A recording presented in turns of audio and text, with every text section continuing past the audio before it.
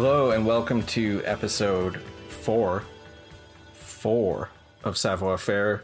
Superculture Review presents a Disco Elysium podcast. I think I did that sort of reverse order, but I'm Reed McCarter. I'm trying to host this introduction. It's not going super well, but hopefully, in about a minute from now, you'll be done and we'll be on to bigger and better things.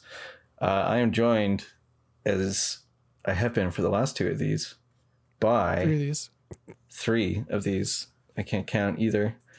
By first, Kyle Kirkstell. Hello. Did I pronounce your last name right, Kyle? I just realized I don't think I've ever said it aloud. I actually found out recently that I might have been pronouncing it wrong. I met like a Belarusian person and I don't even know it's true anymore. So I'm just going to say, yes, you did a great job. All right. Let's talk about this incredible game, Disco Elysium. Let's start.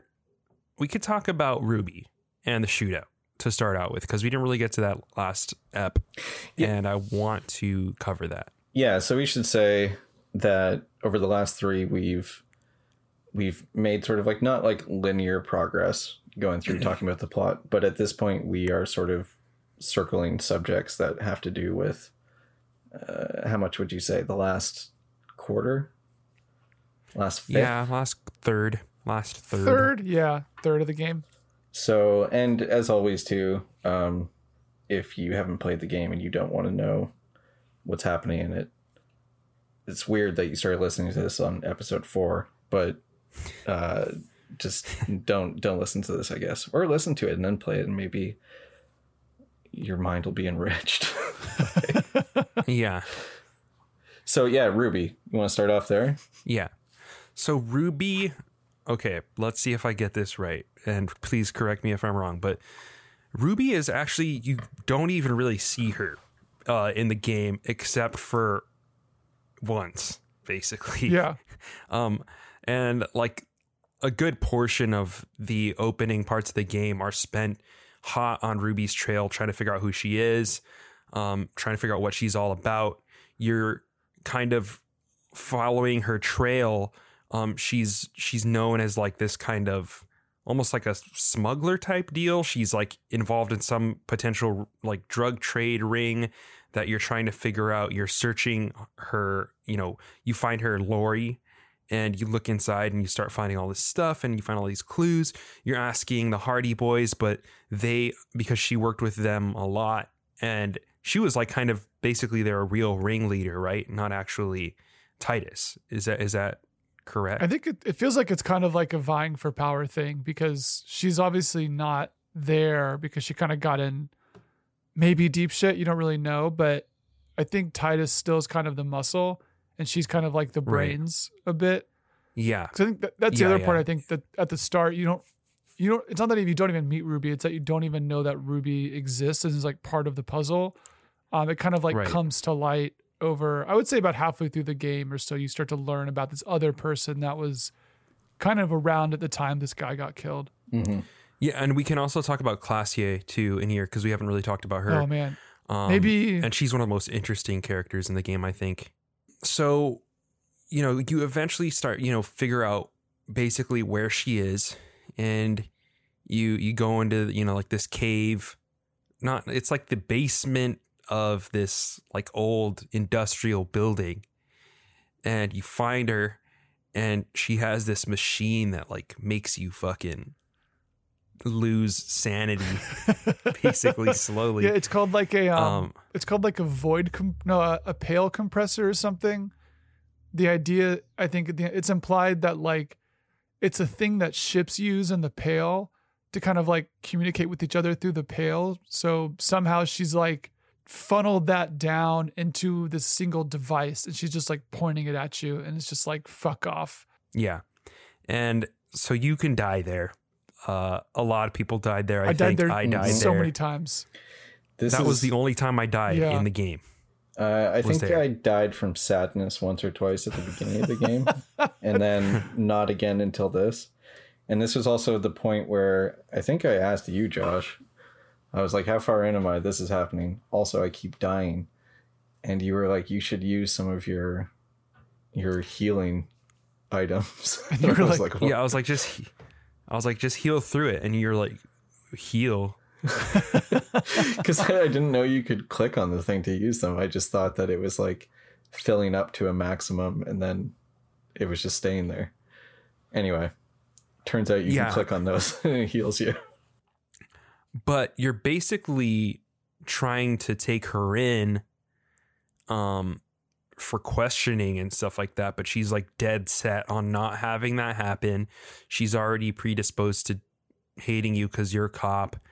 And ultimately, for me at least, she ends up offing herself in front of you. Mm-hmm. Did that happen for you guys? Yeah, but I feel like you can stop it. But I don't. Yeah, But I don't know if anybody that did. Yeah, me either. And I really wonder what would happen if you didn't. That's actually surprising. All of us had that happen because it was definitely like a skill check. I remember that I failed. Mm-hmm. I'm racking my brain to remember if she did or not. But I think you would remember. Yeah, she just straight up think shoots so. herself, and you're like, It's a pretty shocking moment, to be honest with you.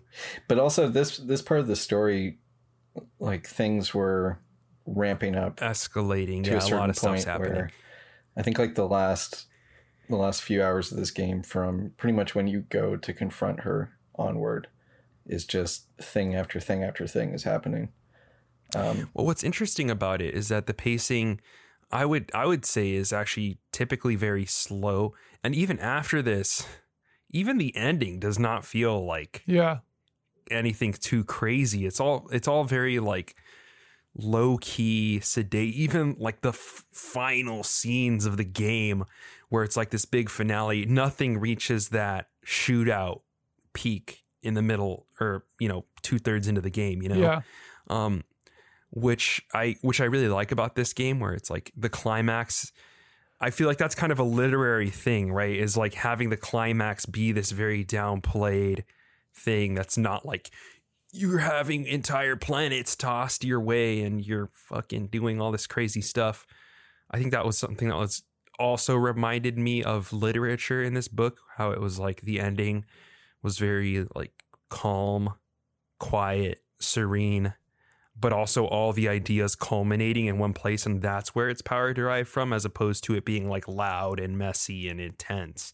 I mean, it's weird. It's weird though, because it does kind of feel like you don't really know what the proper third act of the game is going to be. You think that it's kind of going to end with this Ruby thing, and so when she kills herself, like I think the first thing is that that was like the first time in the game that I felt like I had just really failed. Like I think we talked on a few podcasts back about kind of like how everything is sort of valid, and eventually you just kind of like a little bit of like Jesus take the wheel, like I'll just go with the flow sort of thing. But this Ruby dying, I guess for all of us, was like, for me it was the first time I felt like I had like really fucked up in the game. Same. And I was like, shit, like the lead suspect just died. I don't even know what that means for the rest of the game, because so much of the game is built up to this idea of capturing her and bringing her in. Like it truly feels like in that moment that all your pathways to figuring this out just die with her being shot. Yeah, and I was halfway expecting the game to, at a certain point, just because it is often pretty fine with sort of like spreading out its plot points, to have them be, something sort of important happens and then you spend a while talking to all sorts of people and going around, and like things aren't clean necessarily. And I halfway expected this game to be, Ruby dies and maybe you're not actually going to get a satisfying ending. Maybe you're not actually going to figure out who, but I think it's better that they do go for it. Although I know there are lots of people who don't like the way it ends anyway, and say it's, or read some stuff saying that people saying that they were unhappy with the ending regardless, but it does pick up again.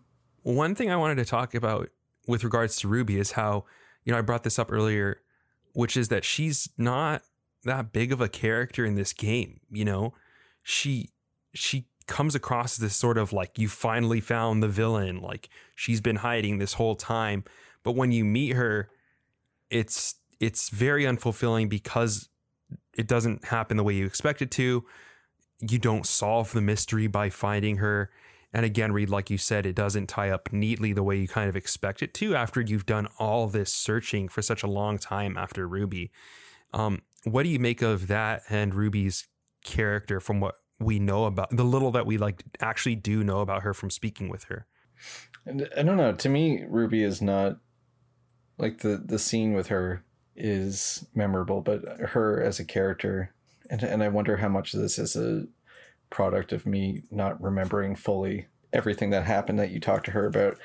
But she wasn't as important a character to me as she was sort of a spoke in the wheel of what was happening in this game. But I wonder also if... Well, we do. So one of the ways that we do know about Ruby is through that lorry driver who is trying to cover for her. And he's like, I can't tell you anything about this chick. She's like, she's like my friend. Like, I can't give away that information. She has this kind of power over people that, you know, she builds good relationships with the people around her. And it seems like everybody has a lot of respect for her. She's a natural leader.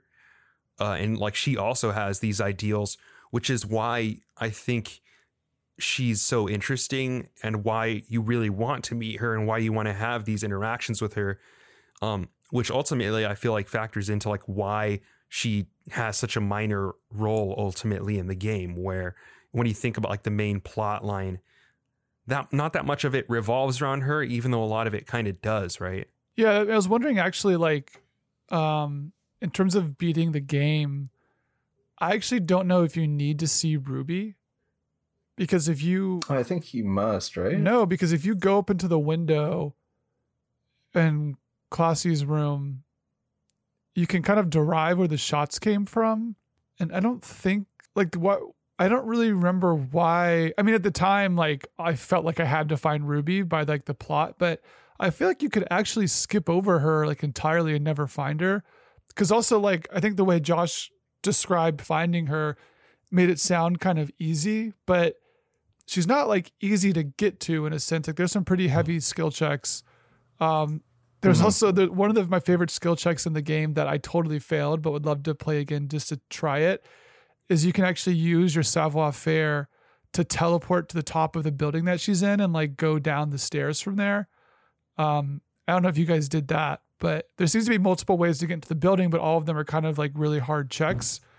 So yeah, I did. Wait, how did you? Oh, get you in? Teleported up there? He climbs something, doesn't he? Yeah, he climbs up or something. No, I had there's a little like there's a very small clickable like water main door thing kind of under where that guy and his son are standing. You can actually go in down there and you enter on the basement level. Yeah, so I got up on the top of the building, and then I had to split from Kim because only one of us could go down.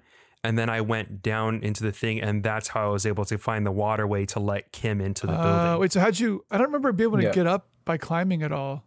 Oh, there was a ladder there. I do remember that, but it's like this ladder looks rickety as shit or something. Yeah, I think that's went for it.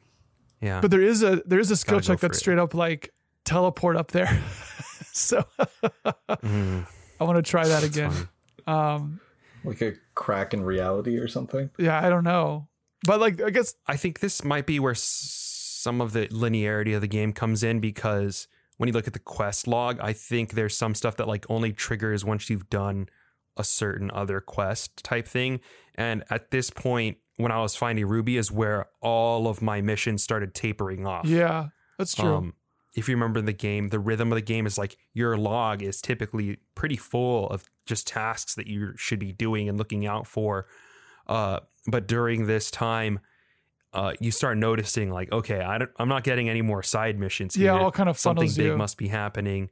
Yeah, and then you get kind of funneled into like your only thing left is like find Ruby or whatever, and all your time is kind of spent just searching for her. And I think the other thing is because she is across the waterway, the lock, you have to do that, and then when you come back is when the mercenary stuff happens. Right. Yeah, that sounds right.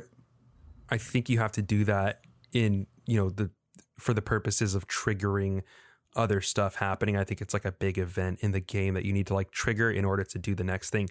But okay, before we start talking about the shootout, I'm still talking about Ruby. I want to. That's all you got? Yeah. I mean, I guess I don't really know what else to say about it. I mean, there is a lot to be said. I think there's like some thematic resonance kind of her when you compare her to like Everett Clare, where it's funny because I think in the game it kind of, I mean, we talked about a little bit before about, again, like kind of like the way the idea of power kind of manifests in the game. And I think Ruby is really interesting because it's surprising that you don't actually see her for so much of the game, but like everybody knows her. So there's this kind of idea that she's this kind of omnipresent force that actually has her hands kind of in everything and is kind of like, not like manipulating, but in some ways is definitely controlling kind of like the whole world of it's like the situation the game is taking place in. So you mentioned the lorry driver, Klaasje, all the Hardy Boys. I think she kind of got some of her fingers in the stuff that's going on with like that drug trade type stuff. Like everyone kind of knows her and respects her and she's kind of controlling stuff. And I think there's this really interesting parallel between her, who is kind of forced into the basement of an abandoned building to hide. And I think even when you talk to her, she's kind of scared. At least that's what my like conceptualization or like empathy skill said, was that she felt trapped. And then on the other side, at the highest point in the game, you have Everett Clare, who is like ostensibly in charge, but not kind of actually in charge. It's a little bit of coercion. He's not actually have control of people. He's kind of more like bartering for loyalty. So these two kind of models of power that seem to exist both in parallel, but then opposition to each other, both kind of like spatially and how they're represented in the course of the game, was a dynamic that I thought was like really cool, because it's just showing kind of two models of power that are both affecting the same sphere, but whose ramifications and realities are different.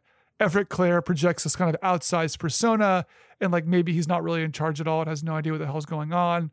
Whereas Ruby's like a little kid scared in a corner, but actually controls everything. I don't know if you guys picked up on that or have other thoughts as well. I didn't pick up on that, but I think it's well observed. I think stuff like, one thing I did notice is what's her name from the corporation who you talked to? Joyce. She's on that boat. You know, she represents the interest from the external interest from away, but she is just on this dock the entire game on a boat that everyone says is very nice and sticks out because it's so nice, right? Compared to the surroundings. And she's kind of like ephemeral. You get the sense that she's always just about to leave, that she doesn't really belong to the city, that she's just sort of there, yet she has so much power. Yeah, she's like physically and like metaphorically kind of floating around the problem. Yeah. And the same thing with kind of, you know, and with her is the association with the mercenaries or the, are they referred to as mercenaries? Like the strike breakers, the kind of like goons, essentially, who are just, the idea is they are going to arrive pretty much whenever, you know? And so I think the idea in this game that there's like the internal, like local sources of power above and below everything that's happening. But then you also have the greater powers that are just sort of, you know, just out of sight, and everyone feels their presence even though they're not actually there. I think it's kind of interesting the way all that sort of stuff manifests. And then it also dovetails into the ending of the game, right? With the fact that there's a sniper watching everything, and phasmids that are also kind of like there and not there all the time. Like this game does, I think, a really good job of implying just sort of that there are these various structures that are kind of always present, but you're not actually interacting with them all the time. And then even with like the mind stuff too, like everything is just, it does a good job of showing here's the surface of what's happening, but also it wants to show you there are all these other things going on constantly at the same time that the characters are mostly aware of. And so I think like what you're saying about Ruby being below is, I don't know, it fits in well with how that stuff functions. I remember thinking about just this reminds me of I don't know if you guys are big Elder Scrolls lore heads, because I am. But like there's this, I think this is probably borrowed from another like real religion, but like the worldly plane of like the Elder Scrolls games is called like Mundus or something. And the implication with all of like the Daedra and Aedra, who are like the dark and light gods, essentially, that I mean, this is full on like Greek mythology stuff too. But basically, that like the world that we live in is kind of like the playground of the gods. So they'll come in and kind of like fuck around just to do whatever, and then like zoom out. And this isn't obviously the same, but there's a similar themes here where there's both people who are always in power and will always look over or abuse their position. There's people who kind of like find themselves in power, and there's people that kind of fall out of power.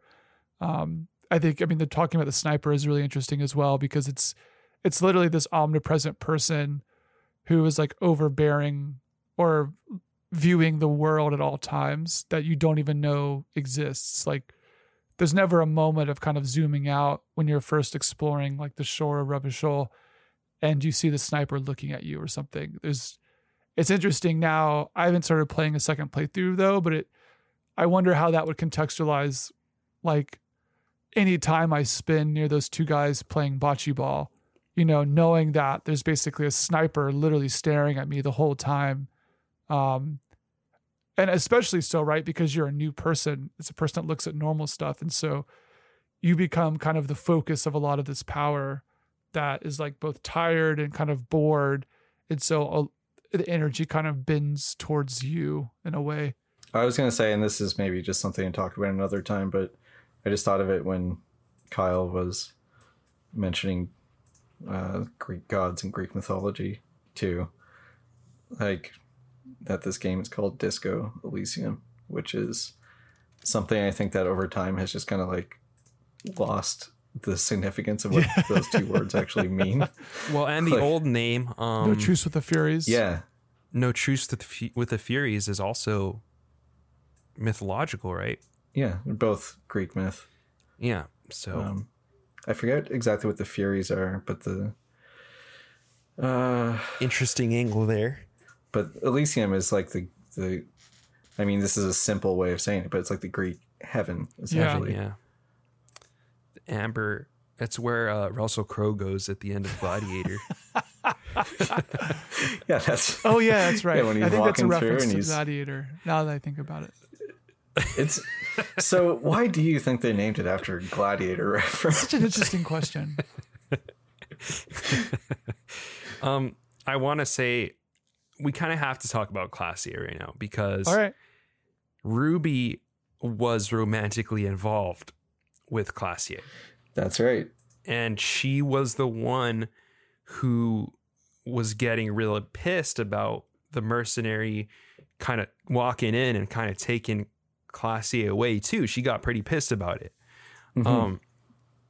Which I think brings in Klaasje's role as kind of an enigma. She's one of the few characters in the game that you don't really know much about by the time you're through. You know, even Harry, the human can opener, can't figure out what's going on with Klaasje. He gets duped.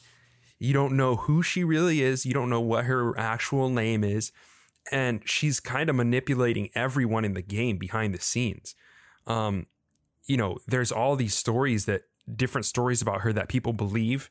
And at the end of the game, like her version of the story will be different from someone else's, will be different from someone else's.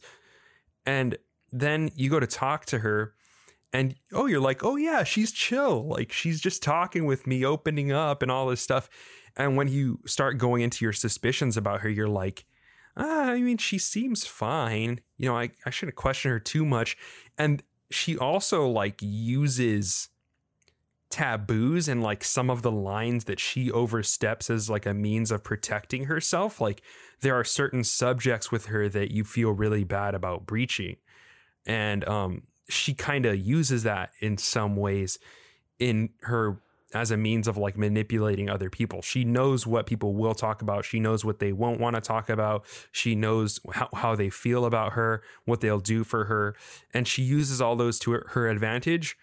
I think the thing about her is that she knows there's something in there where she doesn't try to go overboard with it. She only goes for like what she can get away with. And I think that's like her means of survival, but I don't think she does it because she like enjoys it or loves doing that because she's like a bad person. I think she just uses that as her means for survival type thing, but she ends up bringing down so many people in the process, and she ends up obscuring a lot of this quest to find the person who killed this mercenary because of that. Well, she just wants to survive, right? Isn't that her whole thing? No, exactly. That she's exactly. hiding, essentially. Yeah. So everything she's doing, it's like exactly what you said. She's kind of positioned in a way where you think the game's going to make her like the noir femme fatale kind of character. And she is, but the femme fatale often is working towards something beyond just not dying.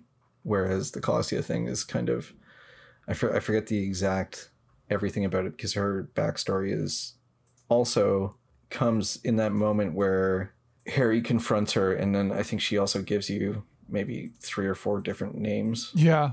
During that point, keeps saying, "No, this is my real name. No, this is it," and different things about her backstory. And all you really know for sure is that she came to hide, that she's in trouble, and that's why she takes off by the end of the game, and that she was sleeping with the mercenary probably for an advantage, but she also maybe saw something in him.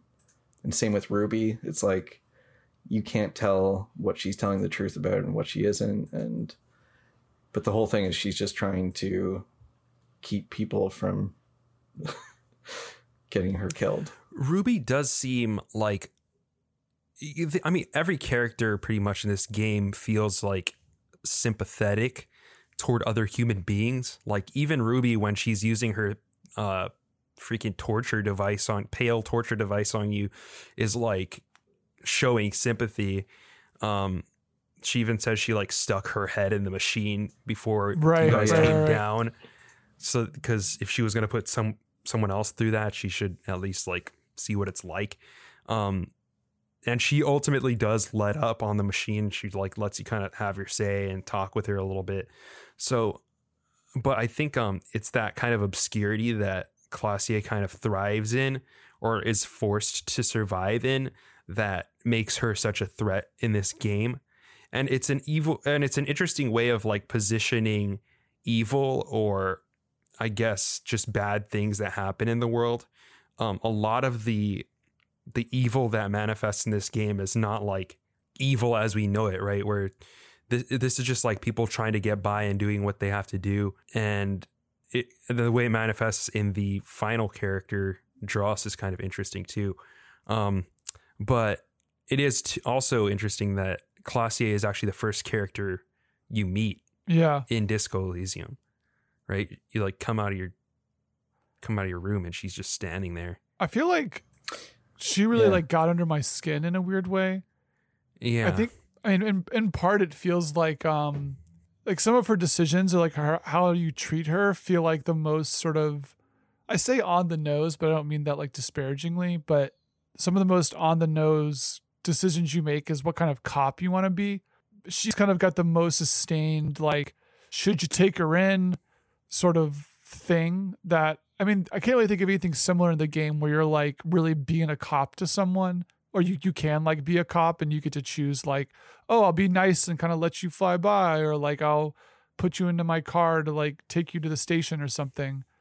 And so I feel like for me, I was much nicer to her. And at the end of the game, like there's this part of the game where I feel like Everett is like talking to you or something about, I don't know if it's related to Everett, but basically like Klaasje like spins like so many tales where I think at one point the game tries to like, I don't remember who's speaking to you, but they try to like drop onto you like, oh, actually it was like this and she was this person. And I just like was totally lost. I was like, wait, what's real? I forget like what was the thing that I was supposed to latch onto. So, I mean, it was effective. Like I definitely felt totally like twisted by her and didn't know what I was even supposed to think about her by the end of the game. Which is like, not satisfying, but also satisfying thematically. And she definitely feels like one of the ones that got away in a weird way. It's like, could I have said something different that would have changed this? Or like, was it always going to happen like this? Or like, what did I actually miss? Like, what was I missing?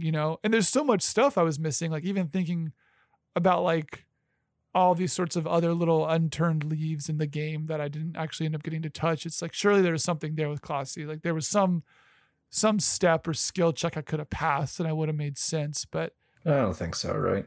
Like in the end, like seems like it's very intentional that they want you to feel that way.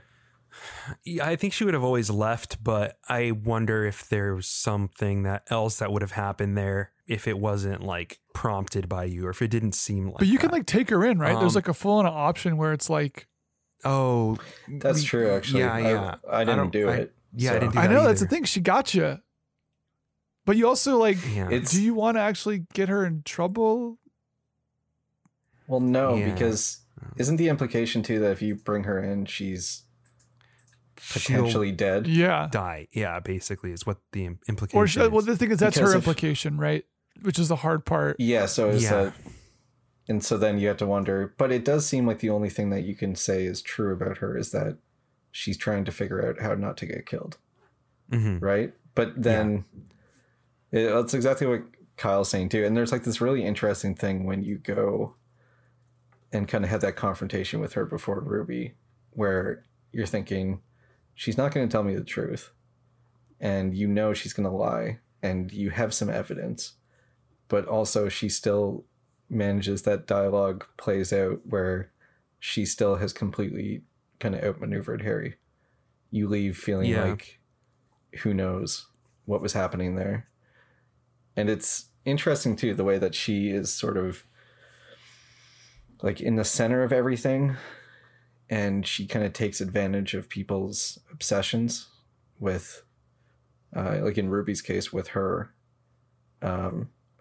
and with the Hardy Boys, like with their sense of justice, with their idea that they're going to provide justice that the cops won't, the government won't, because they have this whole thing where they believe, and maybe this happened, but it probably didn't, where they think that she was sexually assaulted by the mercenary who was killed, but actually she was sleeping with him. Yeah. Like on her. And then it's like that's the whole, that is such a messy thing, by the way. And because it's like, at first you're like, whoa, are they trying to be like frame her as being, someone who uses her sex, blah, blah, blah, blah, blah. But then it turns out that like, really it was like Titus framing it that way, who was like saying that she had been assaulted for his own means and stuff like that. And like, there's so many layers to what's going on here around such like a touchy subject for something like this.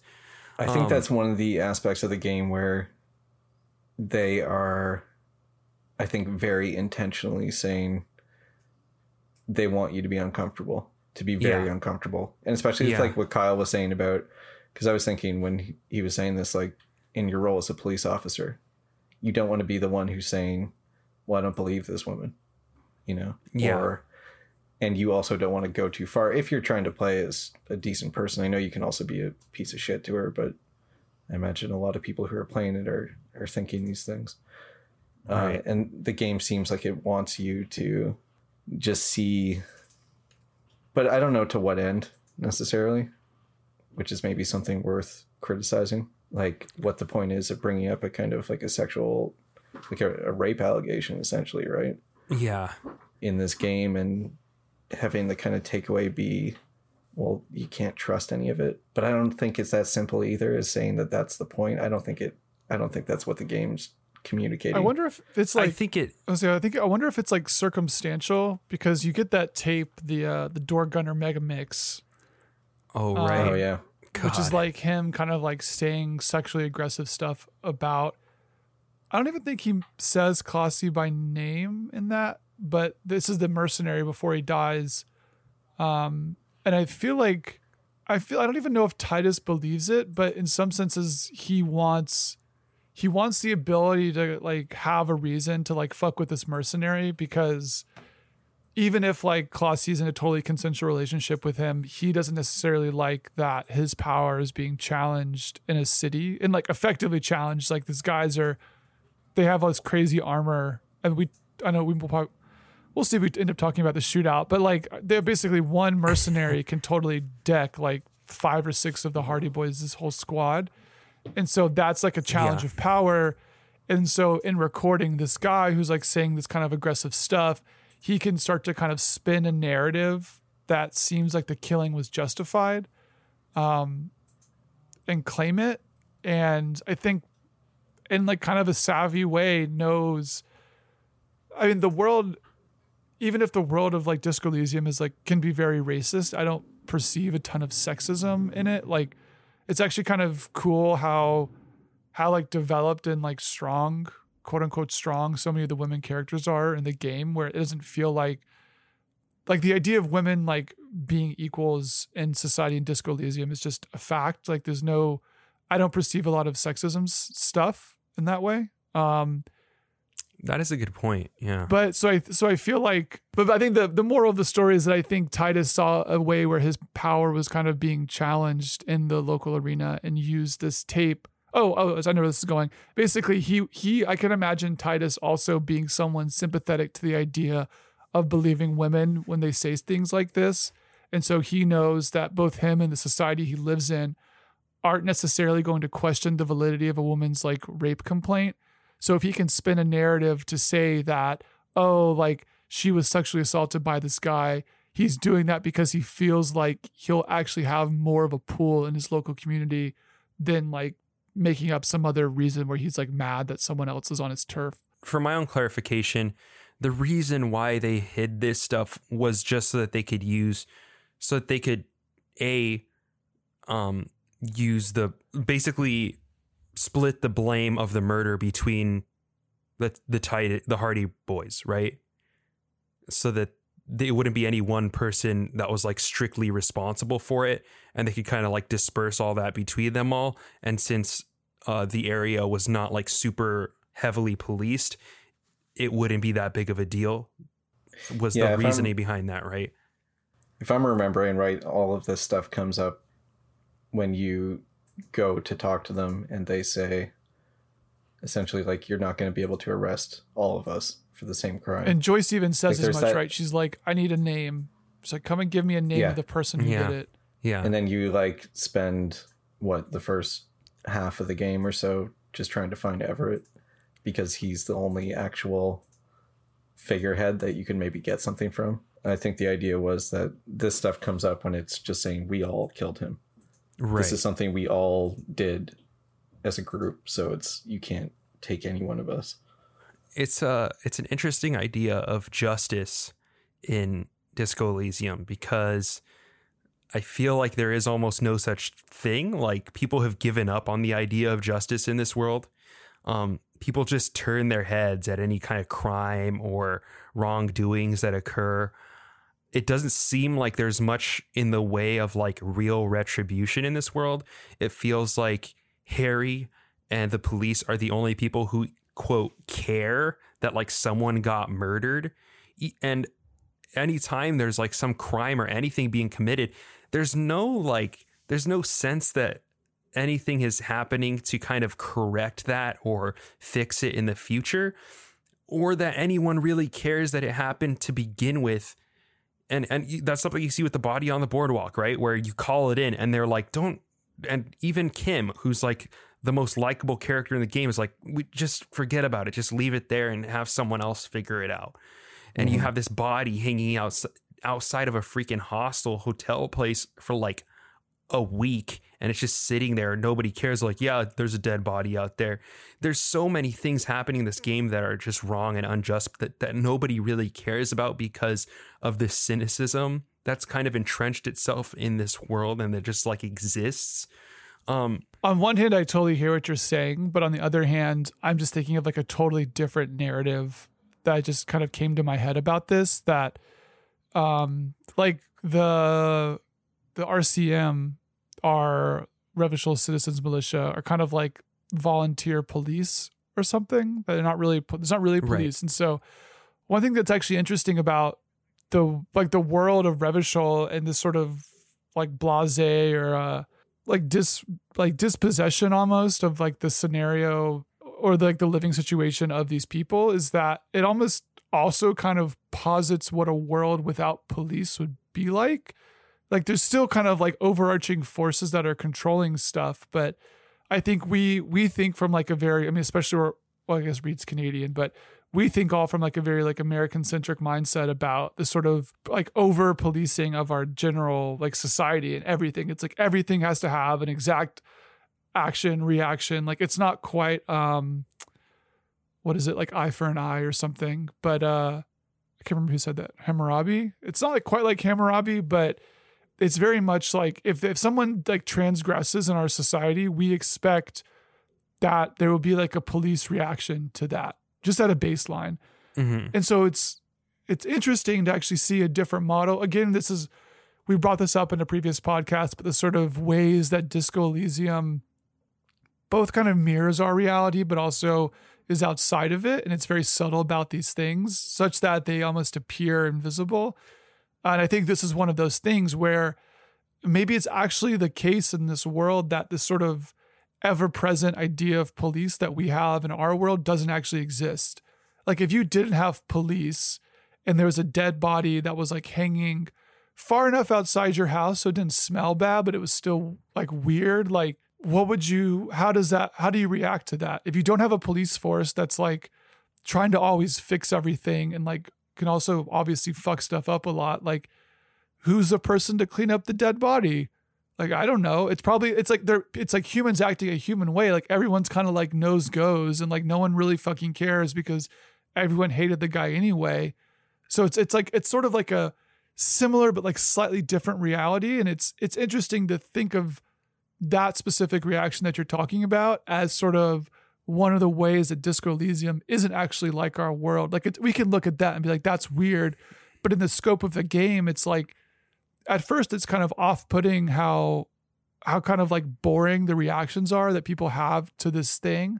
But over time, like I feel like if I was to start playing this game again and I saw a dead body hanging out, like I might have a similar reaction now where it's like, well, you know, someone's gonna clean it up eventually, but like, I don't know, like we're not all sitting around here rooting for the police. Like it just shit just happens. And this makes me think too, I think that's why this game is somewhat difficult to read from an interpretation standpoint, because you're used to metaphors that like relate one-to-one to something. And so you can say, well, what are they trying to tell me with the way that this exists? But since this game, and I've said this in a previous episode, but I want to take it a little bit further, which is since this game doesn't map one-to-one with things that we know and experience in our own world, how do we tie that into like something that is, you know, that they're trying to say with this game? You know, what kind of things are we supposed to be gleaning from this conceptualization of justice that they're putting forward and this different policing universe and the way that all of this story unfolds, partially as a product of the way that the police force works in this world? You know, what are we supposed to take from that? I think there's like two things I thought of right away with this sort of thing is the idea of how authority functions. And I mean, this game obviously is a lot about how you make a society that functions, right? This is set in the aftermath of an enormous war. And I think that's one big part as well, is that the city is still pockmarked from bullets and shells and it's still kind of like picking itself up. And there's the sense in it that, that this has just happened and these people are trying to figure out how to live and maybe don't have the highest opinion of the representations of authority that are going to come into places where they've been left to their own devices to figure things out.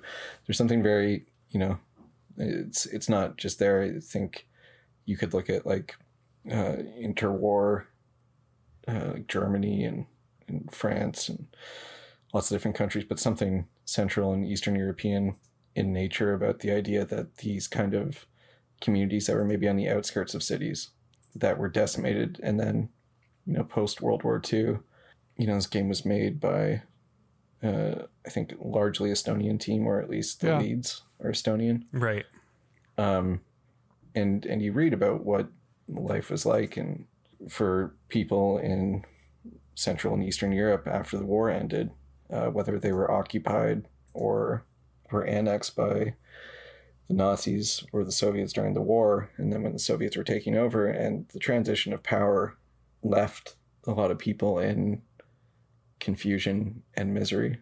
And then you have the people who are coming into these communities to, sort of quote unquote assert order. And they're coming based on maybe on orders and on principles that don't make sense to the people who live there. So in that sense, like when you have to, I'm thinking of this also with like Polish history, because that's maybe what I'm most familiar with from the region. But you look at the people who are in these towns and they were, there was mob justice because that was justice. And there was death on the streets and there were black markets functioning because people were trying to essentially figure out a way to keep living when there was death and destruction all around them. But then the other thing I think about this too is like I think it's like very universal. I just thought of that kind of stuff because it's an Estonian led team. And I think also the game looks very sort of French, 20th century French. But there's also the fact that it's like a pretty common thing. And I imagine this happens a lot in America as well, but in sort of under-policed communities where horrible things happen and the cops aren't around, and when they do come around, they're not necessarily going to provide justice as much as they're going to tie up something that's, annoying whoever needs to answer for it.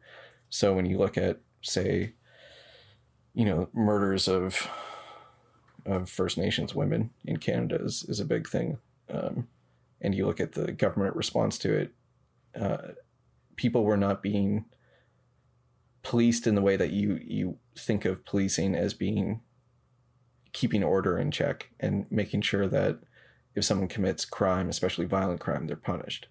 Police were coming in after the fact to essentially check a box and say that we came and we did something. And I think like the reactions from everybody when they see Harry, and the majority of them hate him just based on the fact that he's a cop. And it's like the same thing where I don't think they believe he's there to actually do anything that's going to help them. He's just there to, maybe the best thing he'll do is arrest the wrong person and haul them off and they'll never see them again. So it's just like all of that kind of stuff, I think, is sort of the way the game thinks of justice, like on a general scale, as just something that is hard to, it's critical of mob justice and it's critical of like organized justice systems as well. I don't know if that made sense. I was just talking for a long time.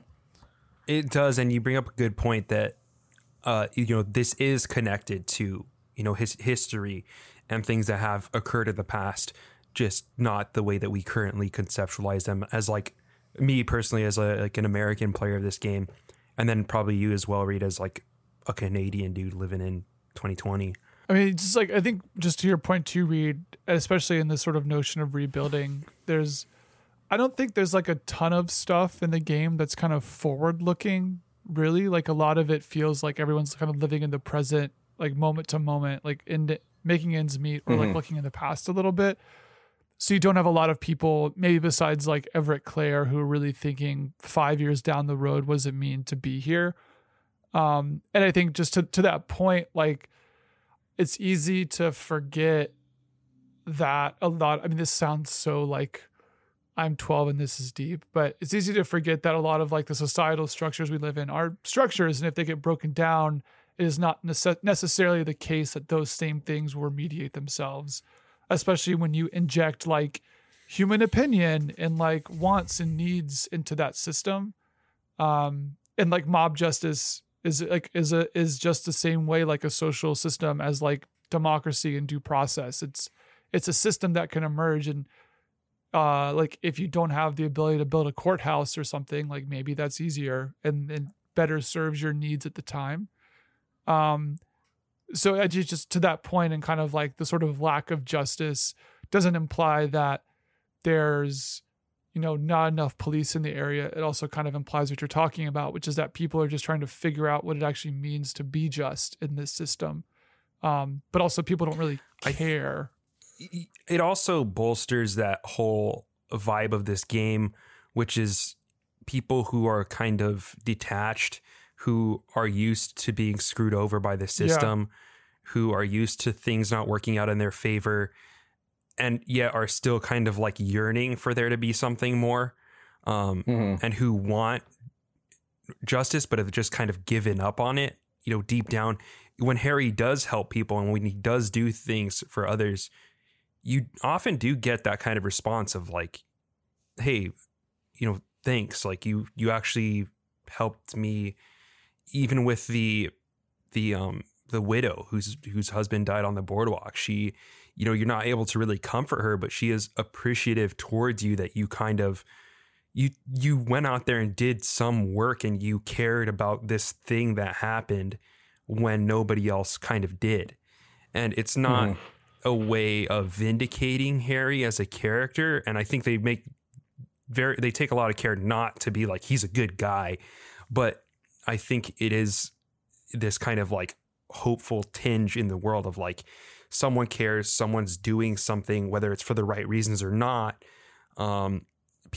This is something that like people do kind of yearn for and want out of their world, is like and it goes into what we had talked about in the last episode of like wanting meaning, wanting there to be something more, some sort of reason behind something that happened, even if it is painful. And to tie that back to Klaasje is something that like one of the big instances in the game where you don't get that. And with Ruby as well, where it's like, you don't get that because she kills herself. She cuts off all of the potential dialogue trees you could have had with her, even though she was such a great character in the eyes of so many people in this world.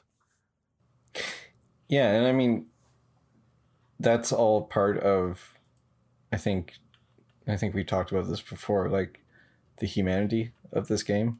It feels very like there's something that is like very clear about what you say there. It sounds so, I don't know, like basic or something kind of like too simple when you say, or cold when you say like, there are no more dialogue trees with her. My gameplay was cut short. Because, no, but at the same time, it's like within a system that models, and I think part of what makes this game so exceptional is the way it tries to model the depth of different people, and their contradictions and the different facets of their personality. And it's like with Ruby, it's like, oh, that sucks. You didn't get to know her. You didn't get to really figure out what makes her tick. And the same thing with Klaasje. She's gone.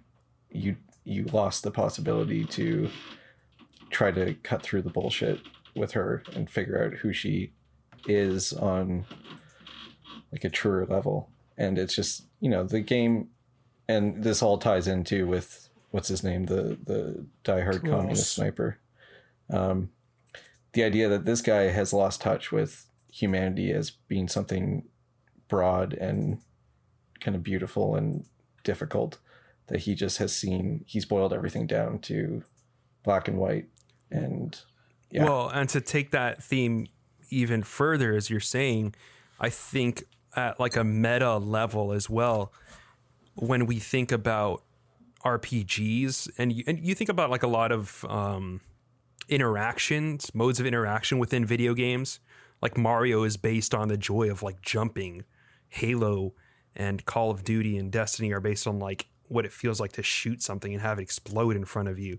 Like there's so many interactions that games tap into. And I think the main one in Disco Elysium is like digging in deeper into this world of like that being the core interaction of what feels good about RPGs is like uncovering more information and finding like the truth behind the truth behind the truth behind the truth. And that is often the most kind of satisfying, rewarding interaction that you get in RPGs, right?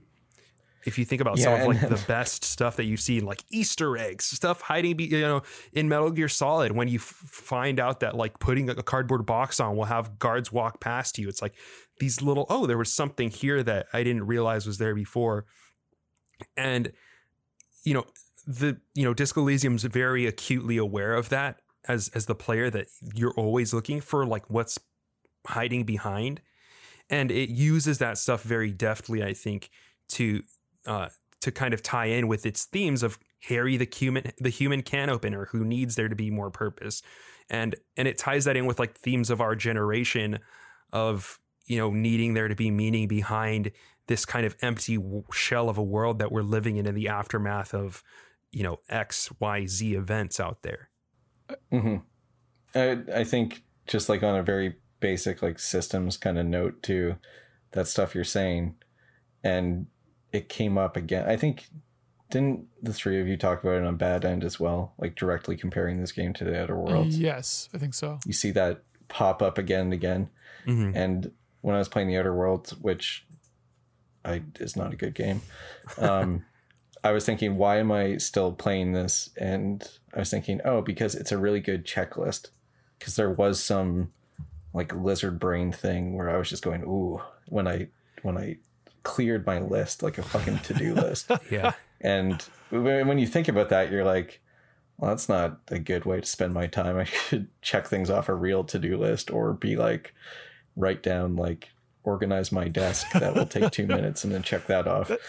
But I think it's like, it's not accidental that what Josh was saying about the joy of this thing being digging into these characters and sort of getting more information and learning about who these people are in ways that's often kind of surprising. Like this game and The Witcher 3 are both games that have been really, really well received, and people talk about them as being frameworks for kind of how RPGs should work going forward. And it's interesting that they both have the same approach of, no, the idea of these games, I mean, The Witcher does have a lot of check off these boxes kind of things going on in it, but they're both unlike a lot of modern RPGs, which have kind of like been Ubisoftized of being checklists. And these ones are about, okay, here's some people, here's a setting, get to know them. We're going to like entrust us, because after you do it a few times, you'll know that it's worth giving a shit and spending the energy listening to these stories and seeing that these people are not, I don't know. And it's like, seems silly almost to say that that's remarkable, but it's like really, it's like, it seems like the secret of RPGs is just actually have good writers like write your games. Yeah. Like people who care about. Yeah. I mean, the point about the to-do list is interesting too, because Disco Elysium does have a quest log, but I don't know if you guys had the similar experience, but like, I felt like I never looked at it. Like maybe if I was like kind of maybe lost and I was like trying to figure out what to do next, but it really inverts the model where a lot of kind of modern RPGs are much more like something like an MMO, where it's like, here, go do your 10 fetch quests you got in your main city, and then come back, cash it in for like a cool gun, and then go back out and do it again. And like Disco Elysium, it's like core proposition is kind of just realized and done so well, where they don't have to tell you what to do. It's like, go talk to people, go explore. Like there's like quests kind of nominally, but it's more of like it's almost more, it's instead of like a to-do list, it's more of like I think a little bit of how like Outer Wilds is kind of quest log works, where it's more like, don't forget about this thing, where it's like, hey, someone said this thing here, it's here so you remember that they said it. It's not like, go here and find out what this person said about this thing. Yeah, it's almost more like a table of contents or an index or something. Yeah. Mm-hmm. And when you were saying like how often did you look at it, and I was just thinking, well, I looked at it if I didn't play it for a day. Yeah. I looked at it to think this is what I wanted to be doing right now. Yeah. Or like toward the end of the game, that was when it was like most checklisty, because I was thinking I want to You can like wrap it up. make sure and I want to make sure I go and do the things that in case I forgot about them. Yeah. But yeah, it's a better version of that. And with that, I think we should wrap this episode. We did not get to all the subjects that we wanted to talk about, but look, that's just more content for y'all. That's just more episodes. Yeah. Well, and we will get there. So thank you for listening. Yeah, we're getting there. Yeah, we're getting places, and I can count the amount of things that we still have left to talk about on one hand, even though we could talk about any one of these things for like 3 episodes straight. I feel like we could this podcast could be like 50 episodes long, and each episode is a single character, but we're not going to do that. Probably. Yeah, and I really talking about this really makes me want to keep chugging along on my second playthrough, because man, there's so many things that I want to. You guys just reminded me, talking earlier about, well, what happens if you do this with Klaasje? Did any of you open that like bunker? No, on the I have beach? no idea what's in there. Me either. Oh no, I never did. What with the like fuck the big is that? It's like a huge Yeah. hand-eye coordination check or something, or like a physical instrument, I think is what it's called. Yeah. What's in there? I don't know. Something's in there. Maybe it's like the fucking guy in the shipping container that I thought was impossible to open. I did look Maybe at the it's that cast cool. list, and I do think that I saw everybody, I think. So I don't know if it's another person, but if it's okay. that's the crazy thing is like you add one more person to the game, and that's a huge deal, right? It's like Yeah. it's not like side Yeah. characters are like fuck offs. Like Yeah. having just one other character that you might have missed could potentially be huge, which is crazy. Mhm. They did get those Chapo guys to do quite a few voices though. So maybe Move like, over, Norman Reedus. All right, folks. This has been the Superculture Review, Savoir Faire, a Disco Elysium podcast. Thank you so much for listening. We are a part of Superculture Network, if that was not made sufficiently clear. Superculture Network also includes Bad End Podcast, which Kyle and I are both hosts of, along with Katie McCarthy. And then it also includes Bullet Points, the podcast, the website, the zine, all that stuff. Go check them out at bulletpointsmonthly.com. Fresh off a new redesign. Check that shit out. We are on Twitter at SupercultureRev, and you can follow us there. And we can, get back to you and talk and stuff. But it's on Spotify too. Yeah, we Yeah, are we're now on on Spotify. Spotify. Yeah, it just got us on Spotify. We should be on like the Google index of podcast or whatever if you want to check us out there. I'm going to work on getting us distributed in more places over the coming days. So you should be on pretty much all the big podcasting platforms soon. But thank you again for listening, and we will talk to you next week. Later. See you guys.